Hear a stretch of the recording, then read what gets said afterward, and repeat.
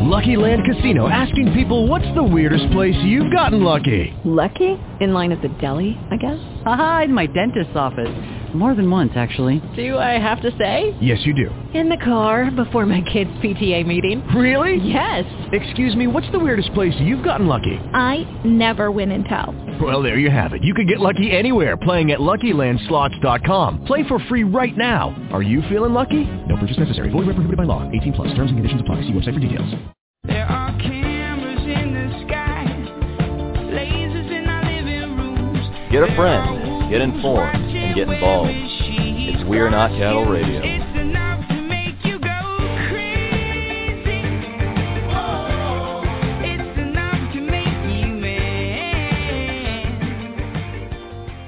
Good evening and welcome to We Are Not Cattle Radio. I am your host, Jake Counts, coming to you live from Atlanta, Georgia. It is the 12th day of June 2014, and I'll be live here for the next hour. And also, I will be probably taking this Sunday off, so it'll probably just air the second half of the Tom Campbell interview, and that's where all the juicy stuff begins, because we get off a little off topic as far as talking to a physicist, and we talk about the world, and how people engage with one another, and very fascinating conversation. So I'll probably be airing that this Sunday, but stay tuned. Who knows? I might do another tape to air, because this show tonight will probably, I don't have enough time to do all the stuff that I want to do for this show. So I might do another part. Basically, I'm going to focus tonight on the alphabet soup organizations, a.k.a. the people that really do run the country, not the people up in the giant vestigial boob. And for people that understand symbology, will actually get that. People up there in the Capitol that do the voting and the vestigial signings of laws that get broken all the time, and nobody gets in trouble, so why do we even write them? Who knows?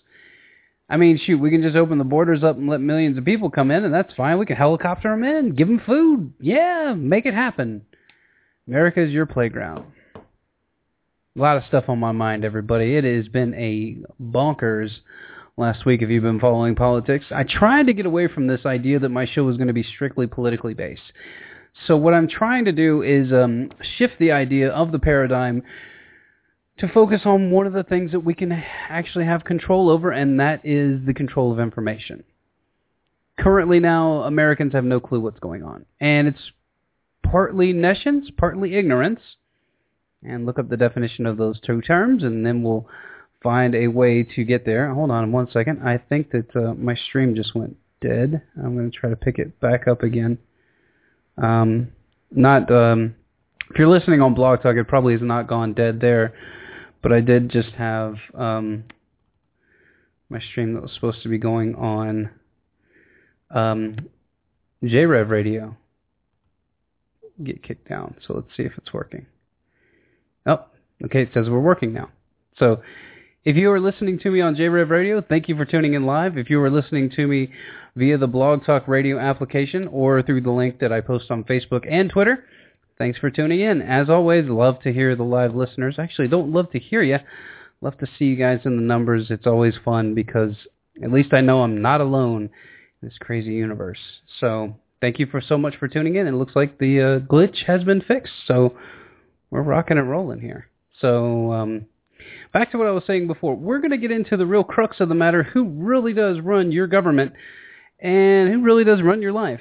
And how much of that stuff that we really talked about last Thursday with my friend Alan Brown when he was in studio really does apply to what we're seeing here today. And what I mean by that is that the reality that we have been fed, spoon-fed from the time that we are teeny tiny little individual units of consciousness, if you want to steal Tom Campbell's terminology. From that time until the time that you currently reside, I don't care how old you are. If you're listening to this, so I've seen my demographics on YouTube, anywhere from the age of 25 to probably like 45. So I appreciate you if you are listening, because at least you're trying to make some sense out of this insane world. And as I've said before on this show, waking up is not some kind of destination that we have to get to. It's a constant development that we go through. You're constantly retooling your idea of the world. You're constantly finding out new stuff. You can't just say, hey, let's end the Fed and everything's fine. It's typically not how it works. And if you stop there, then I'm sorry, because you've only stunted yourself intellectually, and you're no better than the people that say that we need to vote Democrat because we need stronger unions, or want to vote Republican because I want to keep my guns, or something like that. So the political ideology needs to kind of go away, and we need to really start pointing the finger at the issues. And there goes the feed. Had such a great run. Trying to connect. Still trying to connect. Robert Wattsman, if you are out there in cyberspace and you are listening to me, yeah, we're trying, man. But for some reason the feed does not like me. Or somebody doesn't like what I'm saying. And I really don't care if you do or do not like what I'm saying, for all I'm doing is telling you the truth as I see it. And the truth that I have come to know. And as we know, your opinion and your ideology and your scope of what you know about the world will change the more information you gather, and the more that you become conceptually aware of how things are there to manipulate you. I did a podcast, and I think it was podcast number 9, but I'll repost it in the link for this show, because I'm going to have, basically you're barely going to hear me talk on this show, because I have clips upon clips upon clips to play for you, which is great, because I don't like hearing myself talk a bunch, but some people seem to like it. So anyway, as we move, once again, shifting back to the idea of who really runs this country, and why and how, and you have each side of the political spectrum wants to point fingers at certain individuals. Well, it's not really individuals per se. It's the idea of, there's a couple of things. The idea of national security is kind of silly. I understand it to an extent if you're talking about, like, where the bombs are. That's pretty, you probably want to keep that under wraps. But if you're talking about, just any willy-nilly thing, you claim national security on basically everything now. And so the American public has no idea what goes on in their country, and the way that you have to find out documentation now that they shifted last year when they passed that bill in Congress, to where you can't just have a FOIA request over the internet. You actually have to go physically down to the Library of Congress, go onto a computer, go get the documents, or register yourself. They will go retrieve the documents for you. You can print them off for 10 cents a page, or whatever they decide that they're going to charge you this week, and then you can take the documents with you. But you can't request anything via mail. You can't do any of this stuff, especially when it comes to the crooks in Washington. So once again, I'm pushing those guys off to the side, because that is the jargon and the minutia that really does keep us from moving forward in society. So, Jake, what are the real problems in society? Well, I would say that national security, the label of national security, is probably one of our biggest problems. And how did national security ever come about? How did all of this stuff come about? How did the CIA come about? Where did it come from? The FBI, where do these guys come from? So we're going to get into the history of the CIA tonight, and some of the ideas and concepts that they've explored throughout the years, and probably still explore to this day. And it's really naive of us to think that these alphabet soup organizations don't really practice the same things that they've been caught practicing in the past, whether it's mind control experiments, whether it's EMF frequency practice on people, animals, individuals, what have you. I mean, these kind of experiments goes on, and they're documented, so you can't just sit here and call me a conspiracy theorist tinfoil hat wearer when I can show you proof that they've actually done certain studies and and actually had success in certain areas, especially with MK Ultra and mind control. And I need to put that link. I'm going to make a note to it. If you guys ever want to check out an incredible video documentary, check out Darren Brown's documentary where he creates the Manchurian Candidate. And Darren Brown, for those of you that don't know, I follow him because he's a quote-unquote mentalist. I think it's fascinating. Not that I believe everything he does, but I think it's fascinating how he can do certain things just by observation and sleight of hand and things like that. But he runs an entire MK Ultra-like program on one guy. And It's about a 45-minute documentary. Thing's fascinating. So please do check that out. Once again, I'll put that in the show notes. And I'll have the show notes up after the show within 15 minutes. So if you guys are listening live and you want to double-check any of this stuff, or if you want to watch some of these clips that I'm playing, because they're from documentaries. The first one that we're going to be listening to is by one of my favorite researchers, and thank you, Josh Wiley, for turning me on to him, Richard Grove and Jan Irvin and one other gentleman talking about the history of the CIA.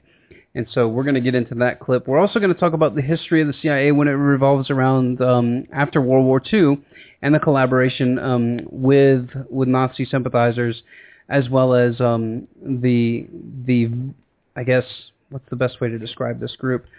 The German version of the CIA at the end of World War II, and how they were all basically brought over via an Operation Paperclip-esque type move to handle intelligence for the United States against Russia for the next 20 years. So we took the best spies from Germany.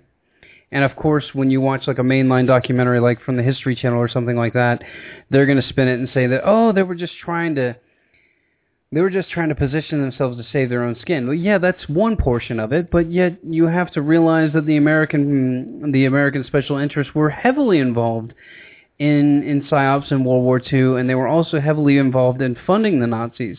Not necessarily the individual agencies themselves, but big business and Wall Street was funding the Nazis, and they were also funding the Russians because that's how they jam. They just want to try to make cash. They want you to build big weapons, and they want you to shoot each other because the more weapons you buy, the more money they make, and the more that you can tolerate and create fear and hysteria in a society. And that's really what I want to get to at the end of this. The more that you can do that, the more that you can rile up a society and keep them on the edge of their seat, so to speak.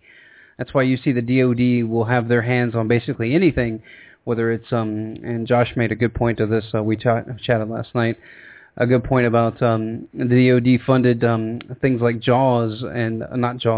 things like Jurassic Park. Because anything that's going to instill fear in the public, they want to have a hand in it, because fear is the mechanism for control of a society when you're looking at it from a 30,000-foot perspective. Because if we all wake up tomorrow and say, hey, I'm not afraid of Muslim terrorists, then basically the ballgame's over. And we'll all go and laugh at the TSA, and everybody will be fine, and we'll all move into a different state of consciousness, and we'll probably push away from war altogether because we'll find out how silly it is, and we can just go and drop somebody an iPad or a tablet. And of course, you're still going to have the extreme jihadis and the extreme every religion. Let's not exclude let's not just talk about the jihadis. I mean, obviously, Christianity had its time. I mean, every religion has its time where it's extremist, and they go out and promote extreme viewpoints, and if you don't believe in their viewpoint, they just kill you. And that's human history. That's human nature. You become so mind-controlled, whether it's by the shaman or the little flickering box that sits in your living room, that you don't even stop to think about why you're doing something. Ever ask yourself that? Ever ask yourself if you're sitting in line and you just buy a Snickers, do you ever ask yourself when you get in the parking lot, damn, I didn't even really want a Snickers. Why did I do that? Well, you did that because people like me went to school for 6 years learning how to manipulate you and putting things in fancy packages and putting them at an eye level where you're going to look at them. That's why all the trashy magazines and stuff like that are at the checkout. You ever notice the trashy magazines are always about eye height for a female? So anywhere from 5'8" down to about 5 feet tall. That's typically where you'll have the trashy magazines. And any kind of candy bar or anything like that associated with it will typically be lower than that. And that's just for the kids because that's how it works. And that's how they manipulate you. It's kind of like when you go into the store and you find the name brand stuff at eye level. It's called shelf space, and it's very, very valuable. Third or fourth level, you'll find all the name brand stuff, the stuff that they market the hell out of. Probably terrible for you. And any kind of organic stuff will always be on the top, and any kind of El Cheapo stuff will be on the very, very bottom. Just the way it rolls. So we're constantly being bombarded. We're constantly being manipulated. So what brings me to all of this? Well, let's understand the people that are doing the manipulation, the people that are running the experiments, the people that have black budgets. And you need to ask yourself, what's a black budget? That's a budget that's not on the books, everybody. That is a budget that the U.S. government gets out of your tax dollars, by the way, which is fantastic.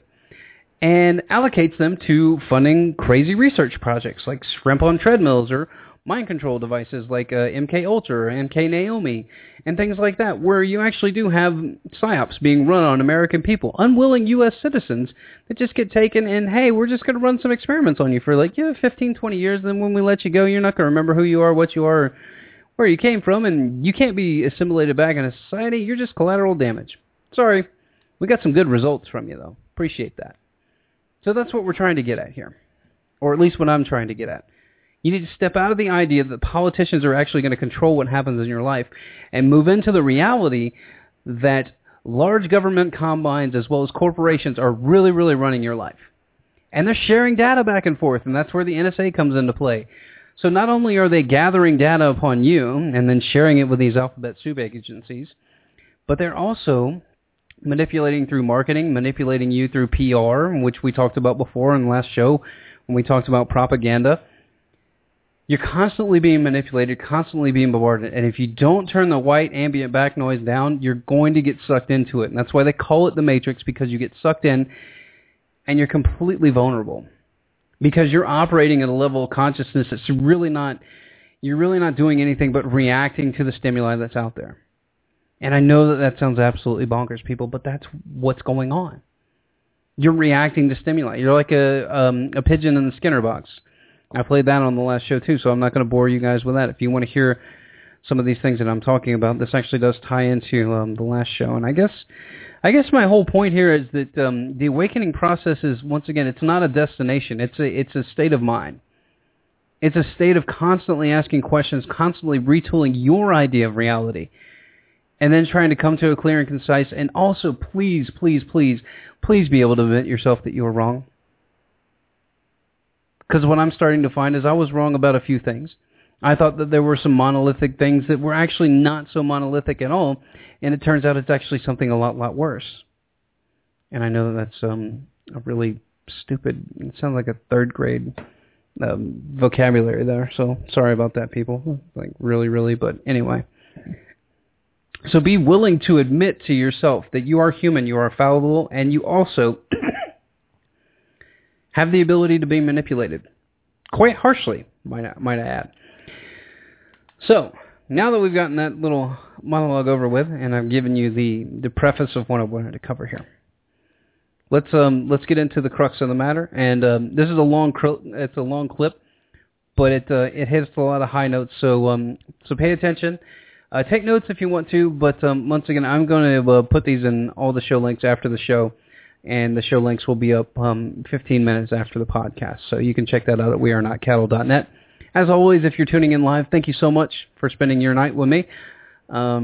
It's only an hour, but it means a lot to me because I put a lot of time and effort into this show, and I try to produce a good quality show for people so they can share the message with other people and try to get you thinking outside the box. Because remember, if you just call me a conspiracy theorist, then that's not really an intellectual argument. You have to document your stuff with facts. I can document mine with actual government documents, and most of the time they release this stuff to the public. So I can document all my stuff.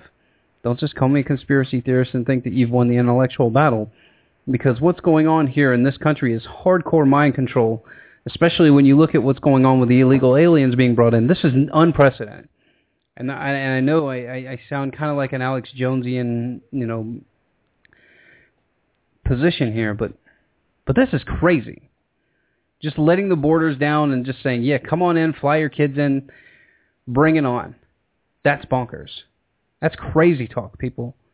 There's a reason that you have an immigration policy, especially when you are the number one economic power in the world and you're going to bring a bunch of unskilled laborers in here. It's not like we're hurting for low-wage labor. There's plenty of it out there. It's like a 15% unemployment rate. Don't believe those inflated numbers.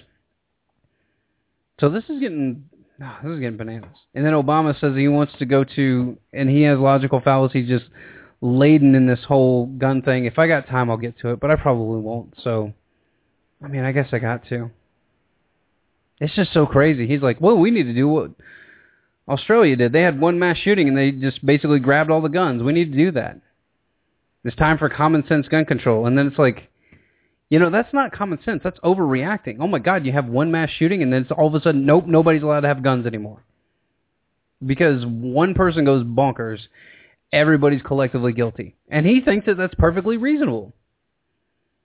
And I understand that, whatever. Not even talking about him. Okay, so anyway. Oh, man. Okay, let's get into the history of the CIA. And this is Richard Grove on history, so it doesn't repeat, the origins of the Central Intelligence Community and why it's there and why it spies on Americans. So here we go. Is the origins of this intelligence community that we know today. I mean, there's like 20 or 30 or more different intelligence agencies in the United States focused on both foreign and domestic surveillance.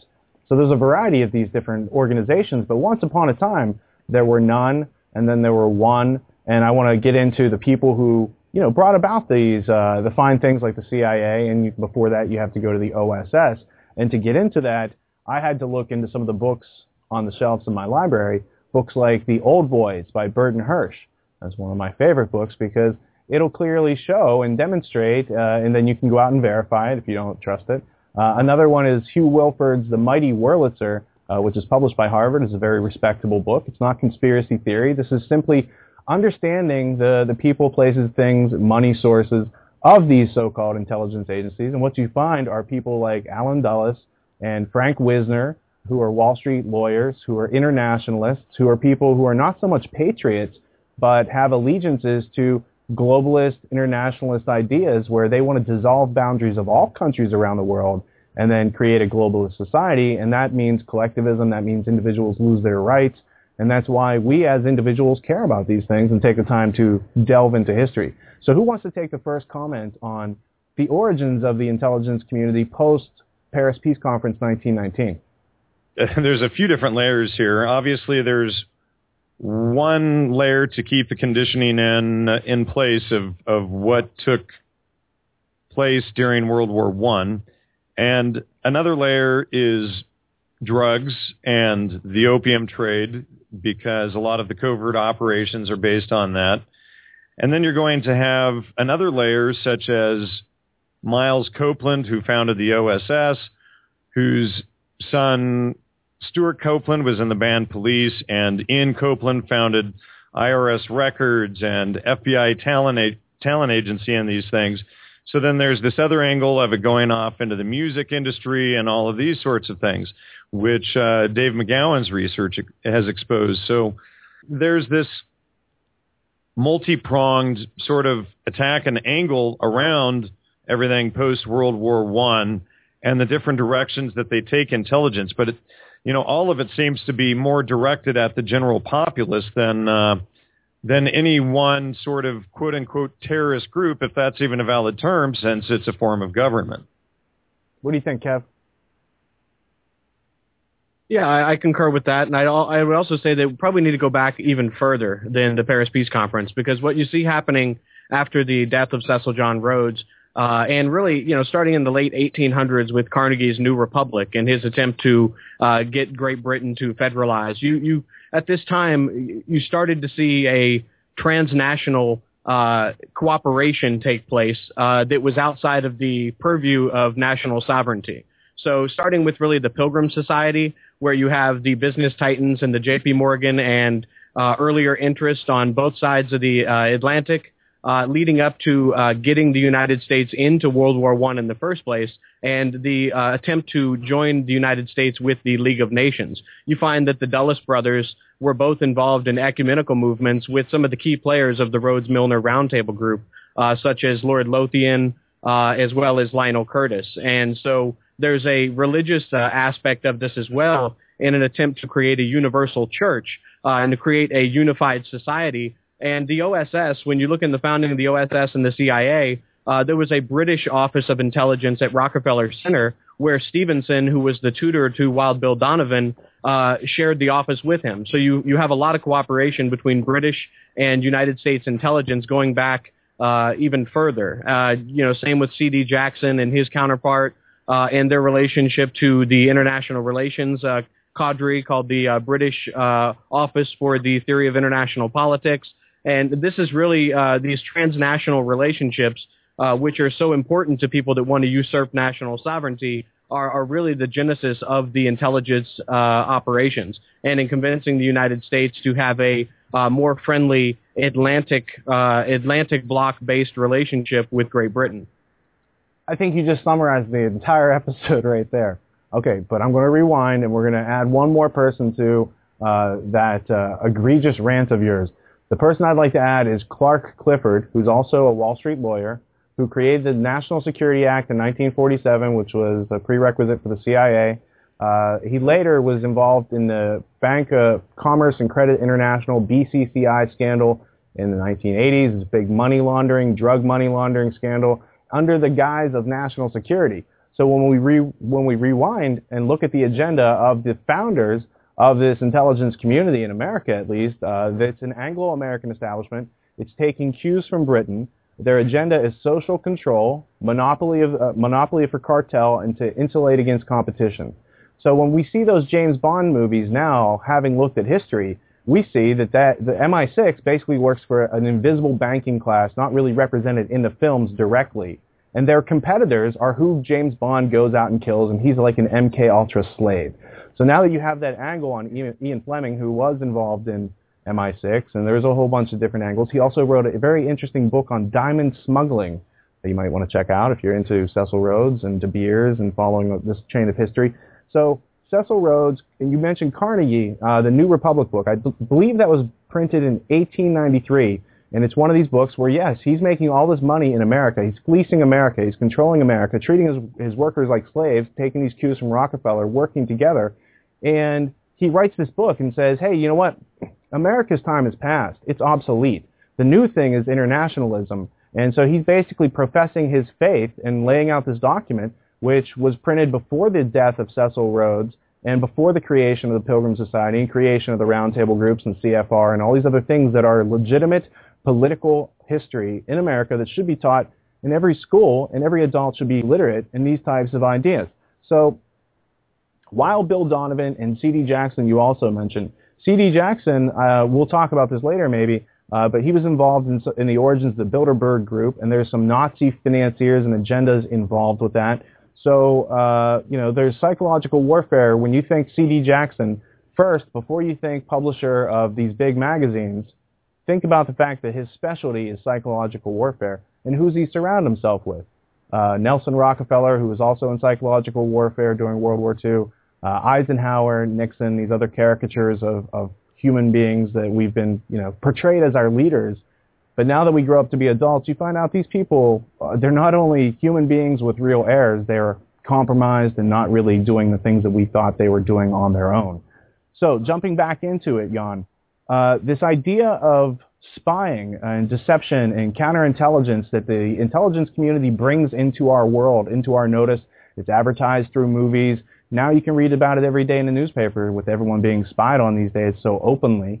What are your comments on how these types of organizations use, call it dark shamanism, call it psychological warfare, call it black magic, the black arts?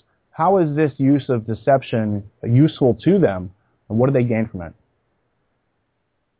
Well, it's probably just as much a double-edged sword for them because it's all done on irrationality and ignorance, and these things tend to fall back on them when they're revealed rather than being upright and forthright about things. So when this type of dishonesty is always used, there's always an air of just total irrationality and underlying stupidity. Now, that being said, they're very clever with their lies and their tactics and their techniques, and it plays in on so many different levels of the social control, be it LSD and entheogenic drugs, or using logical fallacies to control people, or providing false information in the mainstream media, etc. These are all forms of mind control that come together. You can't really see it if you just look at one thing.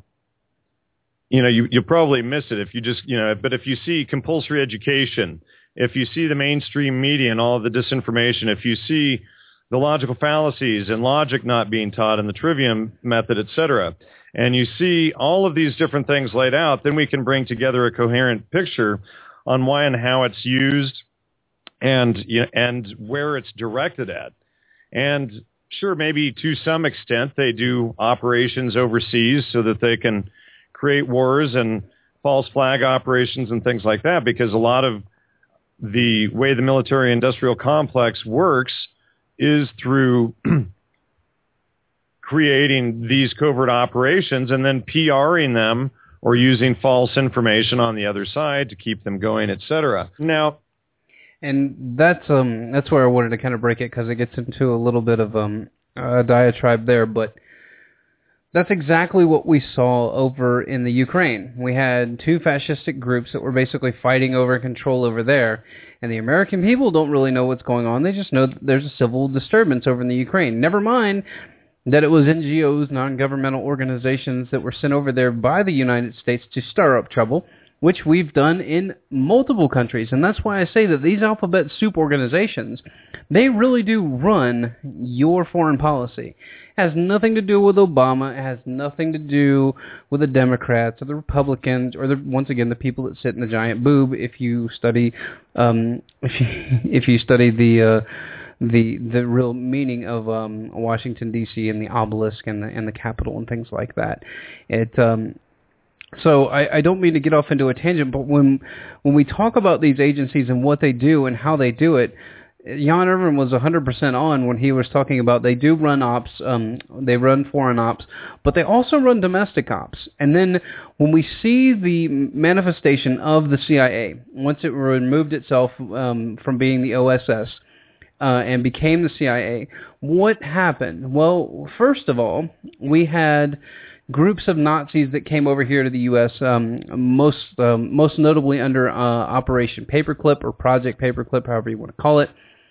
And those were PR people. They were scientists. Thank you. They sent over Werner von Braun to come over here to give us the intercontinental ballistic missile. So we did gain some things from the United States, but we also gained a bunch of propagandists from them. We also gained a bunch of high-level ranking what they would consider CIA over there.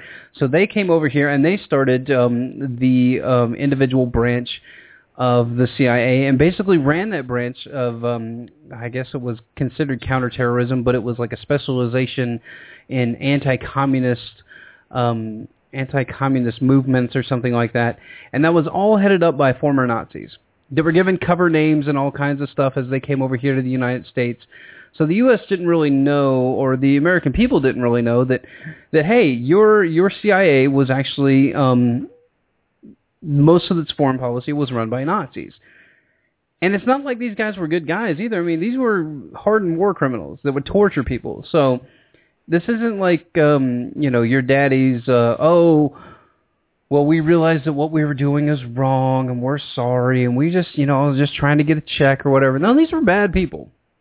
And we inherited them because it's one of those things, well, it's the devil you know rather than the devil you don't know.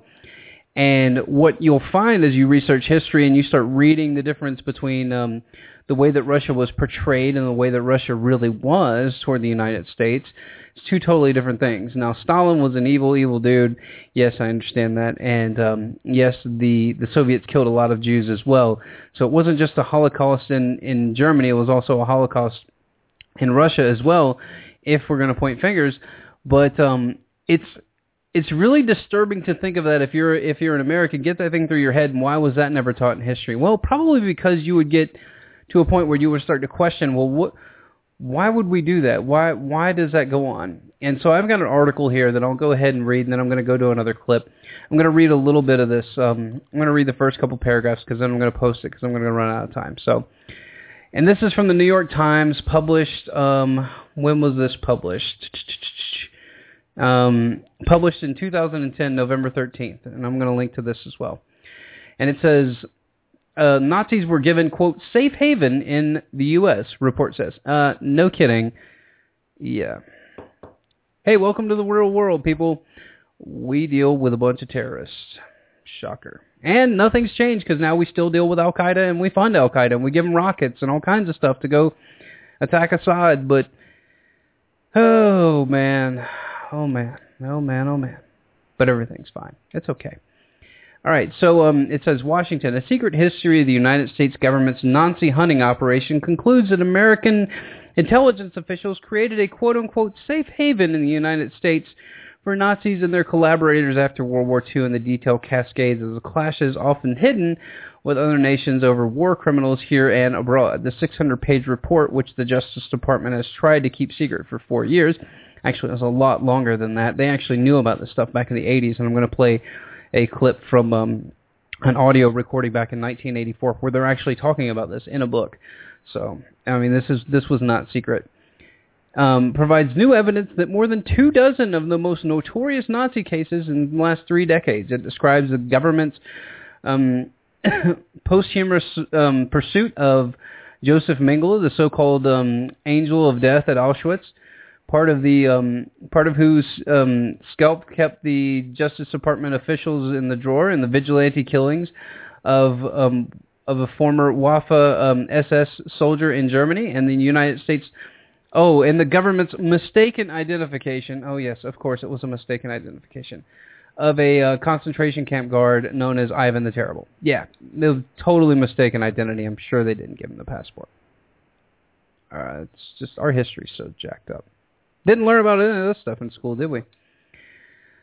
Oh, the report catalogs both success and failures of a band of lawyers. Oh, imagine that. Historians and investigators in the Justice Department. Yeah, those guys are really clean, too, if you ever research the Justice Department and all their investigators and all of their lawyers. They're super clean, and none of them were ever Nazi collaborators either, which created in 1979 to deport Nazis. Okay. Perhaps the report's most damning disclosures came in the assessing the Central Intelligence Agency involvement with Nazi immigrants. These scholars in previous government reports had acknowledged the CIA's use of Nazis for post-war intelligence purposes. Yeah, okay. Yep. Yeah, intelligence purposes. But the report goes further, documenting the level of American complicity and deception in such operations. The Justice Department, describing what calls a, quote, government collaboration with persecutors, yes, says the OSI investigators learned that some of the Nazis were indeed knowingly granted entry into the United States. No, come on, man. Government will never do that. They're here to protect you. Even though government officials were aware of their past. Shocker. Americans, which pride itself on the safe haven and for the persecuted, became a small measure in the safe haven of the persecutors as well, it said. The report also documents division within the government over the illegal pitfalls, relying on the testimony from Holocaust survivors of decades old. The report also concluded that Nazis who had made their way to the U.S. had almost certainly smaller than the 10,000, the figure widely cited by government officials. The U.S. Department reinstated the making of public records since 2006. Under the threat of lawsuit, it turned a heavy redaction version last month into a private research group, the National Security Archive. But then many of the most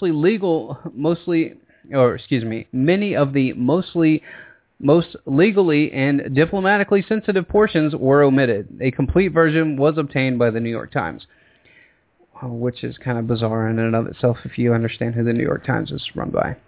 The Justice Department said in the report the product of 6 years' work has never formally compiled and didn't represent the official findings. It cited numerous factual errors and omissions, but they declined to say where they were. Oh, yes, I'm sure. Okay, so you guys can read all this for themselves, and it talks about Werner von Braun and a couple of other guys. No, it talks about Otto von, what's his last name? Bushwing. There you go.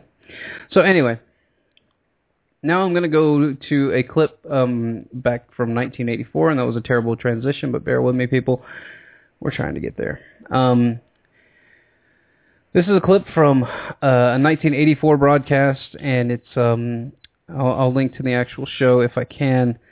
And this is basically talking about the werewolves and bringing them to the United States as being part of the CIA and running the operations against the Russians. So here we go. Now keep in mind the name werewolves, because that's something Niptuk's going to tell you about in a second.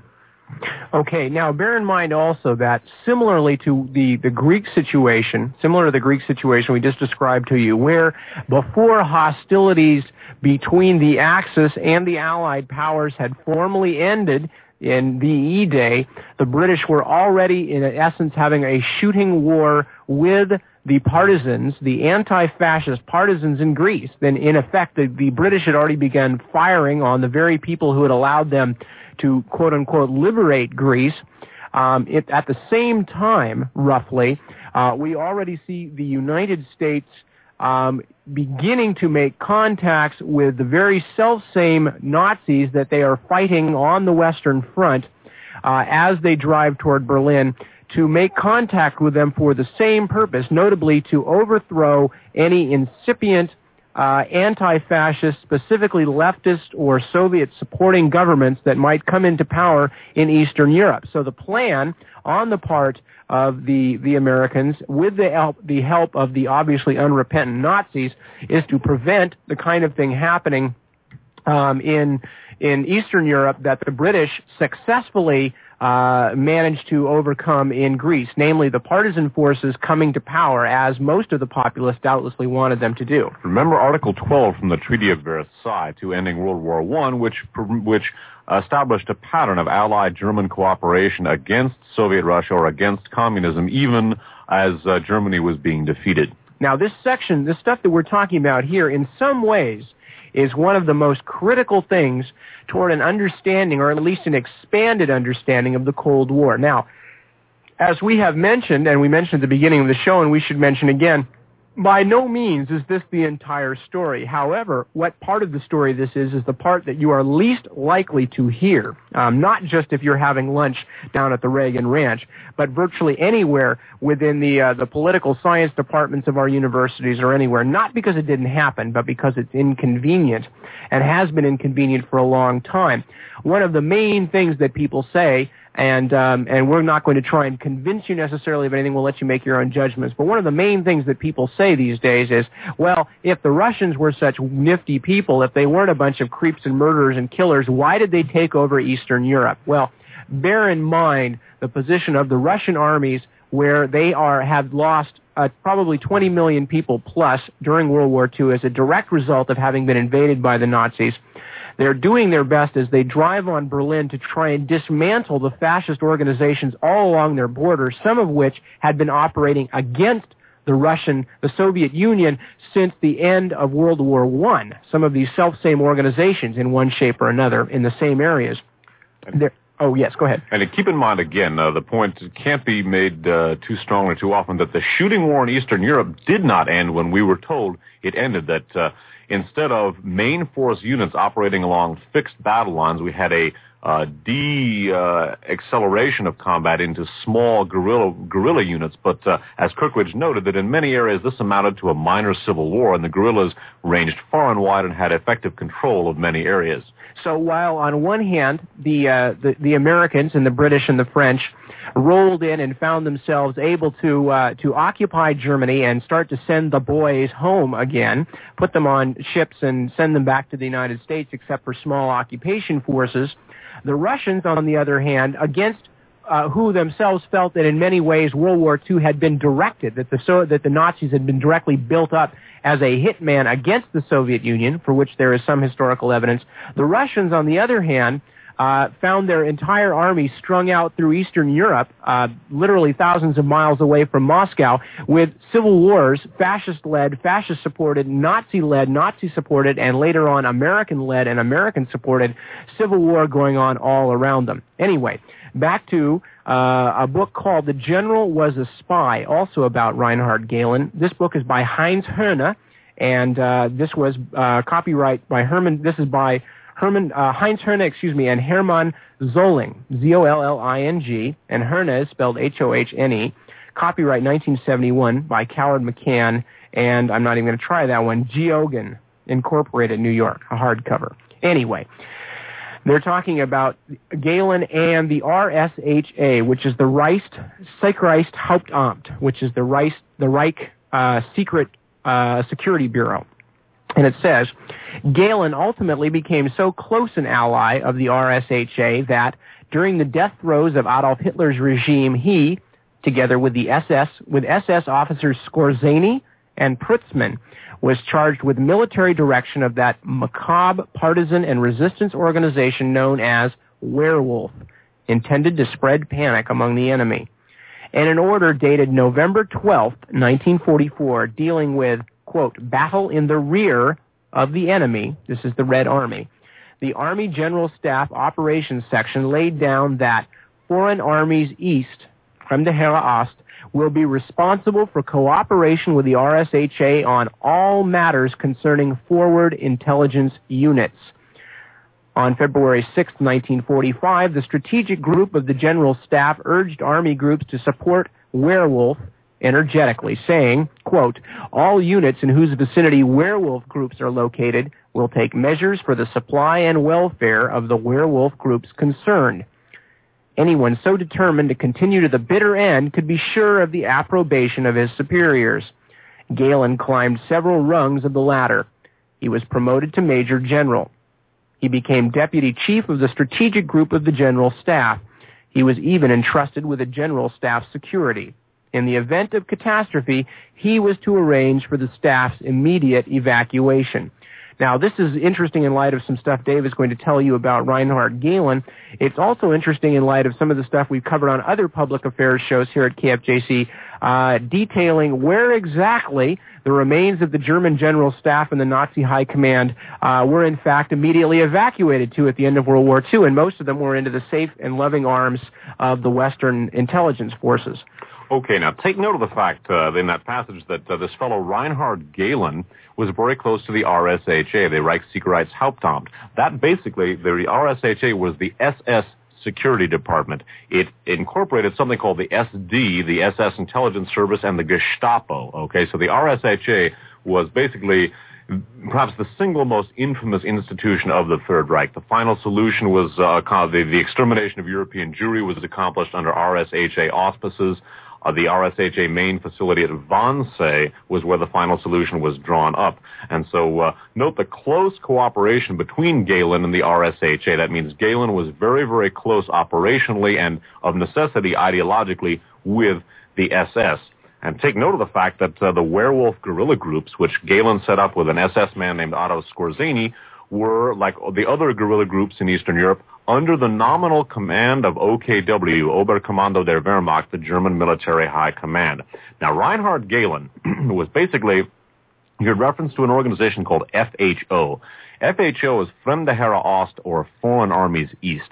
That was Adolf Hitler's Eastern Front Intelligence Organization. It handled all of Hitler's Eastern Front intelligence. Galen was in charge of Fremde Heere Ost. He was Hitler's chief intelligence officer against the Soviet Union. Now, 3 months after VE Day in Europe, 3 months after the war officially ended, and as we've seen, it did not end at that time, it officially ended, Reinhard Galen was flown into the United States in the uniform of a 4-star general, and basically Galen and his entire Eastern Front Intelligence Organization, which was still in place at the end of World War II, were then grafted onto the fledgling CIA. And Galen and his entire organization, the former Fremde Heere Ost, Hitler's Eastern Front intelligence apparatus, complete and intact, and incorporating a great many of the White Russians who had initially opposed the Bolsheviks and then fled into Germany, leaving behind them an intelligence service. This organization, FHO, jumped to the fledgling CIA, became the CIA's Department of Russian and Eastern European Affairs, the exclusive purveyors of intelligence on the Soviet Union and Eastern Europe for more than a decade after World War II. It then became the official NATO intelligence organization, providing NATO with up to 70% of its intelligence on Russia and Eastern Europe. And then it became the Bundesnachrichtendienst, the BND, the West German Intelligence Service, which it is for this day. And two very important details to remember about Galen. Number one is the fact that the Galen organization paved the way for more than 4,000 SS and Gestapo men to move up into the U.S. intelligence system, where many of them remain to this day. The second fact to remember is the fact that Reinhard Galen not only set up many of these guerrilla groups which waged war until the early 50s in the Ukraine and Poland and Eastern Europe, But Galen was in radio contact with many of these groups throughout the closing days of the Third Reich and clean on up into his tenure with the CIA. And not only that, but Galen and his CIA sponsors were shipping weapons and liaison officers to these guerrilla groups while they were fighting against our wartime allies, the Soviet Union. So that basically the Eastern Front guerrillas simply jumped to the United States with Galen. In essence, they continued to wage war throughout the closing days of the Third Reich and simply jumped uniforms. Basically, we picked up Hitler's tab in Eastern Europe. So there you go. And once again, I'm going to have links to all this on the website here, and I was actually putting all that stuff together as the clip was playing. But yeah, I actually don't have time to get into any of the experiments or anything like that, so I'm going to have to make another segment, and I'll probably air it on Sunday. So if you guys want the second half, or I guess the other half of the story, I've given you some background on who the CIA was, how it was set up, who started it, and you can go into some really deep dives if you'd like to. It makes for a fascinating night of just staying up late and reading a bunch of old documents, I guess, if you want to, or just making some connections with people that you probably never knew. And I'll actually put a link to I'm going to put a link to Richard Grove's Brain on there. He's got an application that basically ties all this stuff in together, makes it really easy for you to navigate. So if you want to do some research on this, I'll put a link to that on there. You can download that to your PC. I highly recommend it because if you get into a situation like this and you're starting to research a group, he kind of points you in the right direction, and then you can go and find yourself your own literature, your first-person accounts, your books to read, and kind of get caught up and figure out what you want to know about the world and how the world works. But I think it's really fascinating to understand how the CIA operates and why they operate the way they do. And not necessarily everybody that's in the CIA is a bad dude, because the majority of them are probably good people. But the history of that organization is very shady. The history of how it was set up is pretty shady.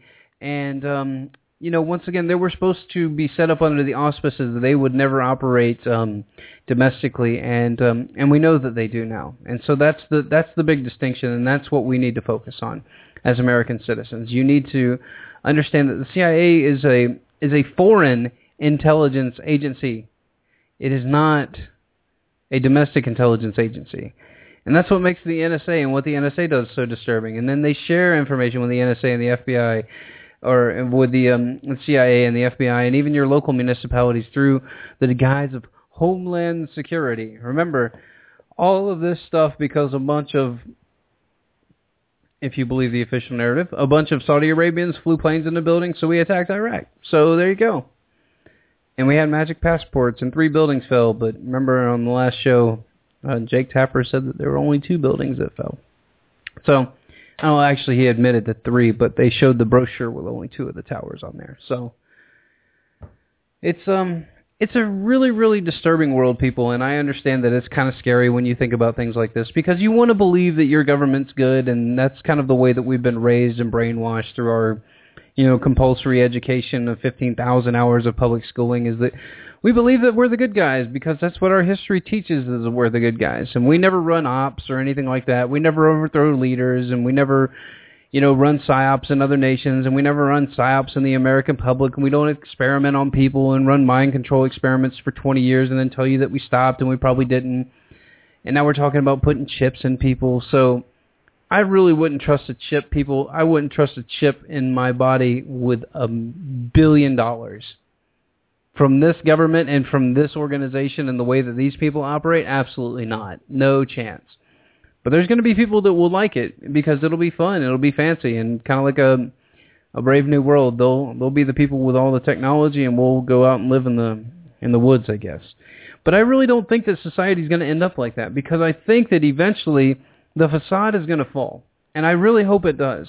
And I don't hope it does in a crashing of the clash of civilizations type thing, and I hope it doesn't happen in a economic implosion kind of situation. I would rather see a gradual awakening and a gradual move from being intellectually stunted and caring about things that don't really matter to start caring about things that really do matter, like your health, your mental clarity, your mental ability, the things that you know in society, how the world operates, what really goes on with your tax dollars, instead of just this cognitive dissonance that we have, to where we just cozy up to whatever narrative sounds good because it makes us feel better, and then we don't have to go do something about it. Because if we knew how the world really worked, then we'd probably have to go out and not really protest, because I don't think protesting gets us very far. Although voting with your dollar is probably the best tool that we have. And I know that sounds kind of cliche and corny, but it really is. Put your money where your mouth is. If you don't want to support network television, then don't buy cable. And I know that sounds like radical to say that here in America. What do you mean don't have cable? My wife and I aren't going to have cable when we move into our new house. So, just take little steps in your life that you believe are going to make a difference. And just understand that your dollar has much more of an impact than your voice will. And I know that's really sad to say, because let's face it, we're a nation full of loudmouths, and we're a nation full of people that know everything.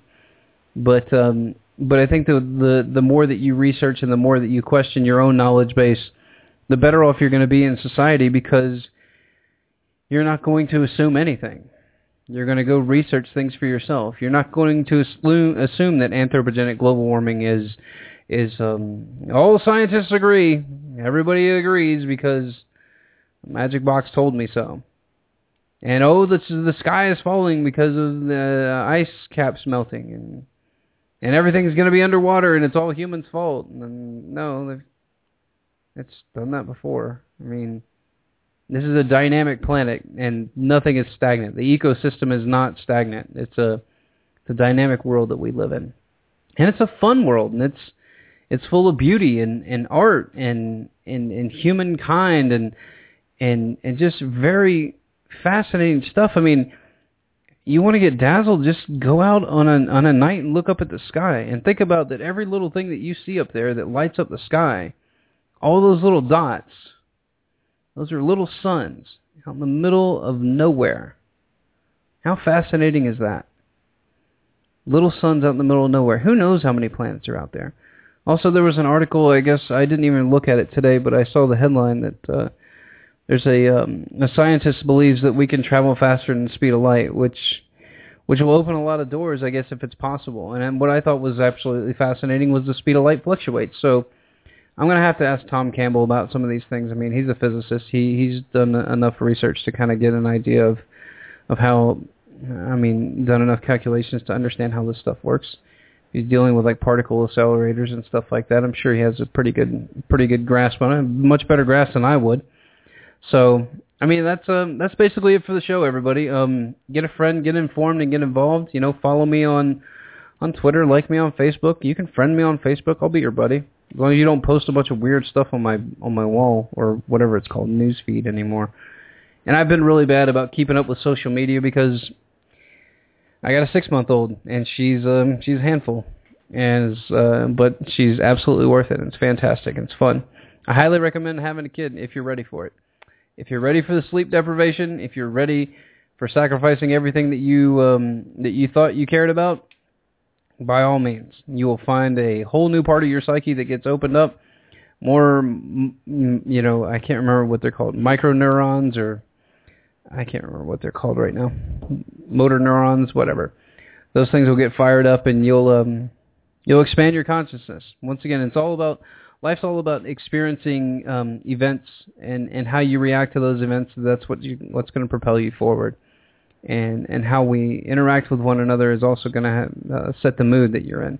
You ever notice that people that always smile and say hi to everybody, they're always 90 seconds.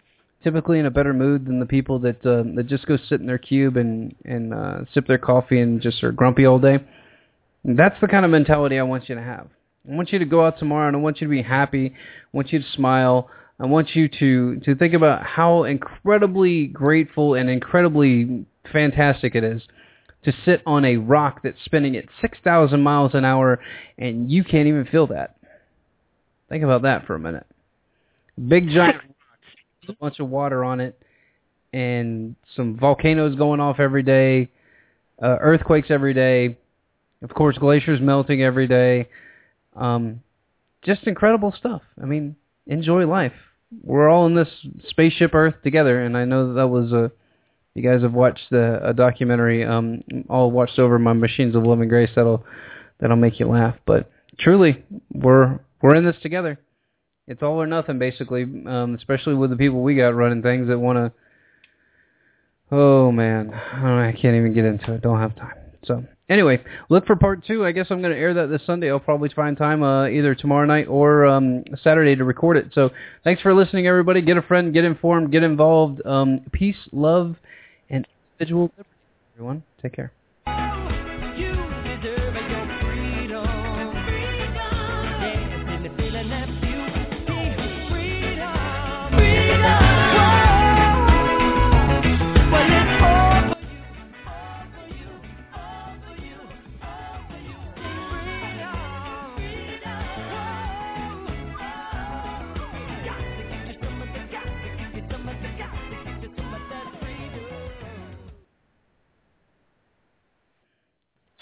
Lucky Land Casino, asking people, what's the weirdest place you've gotten lucky? Lucky? In line at the deli, I guess? Aha, in my dentist's office.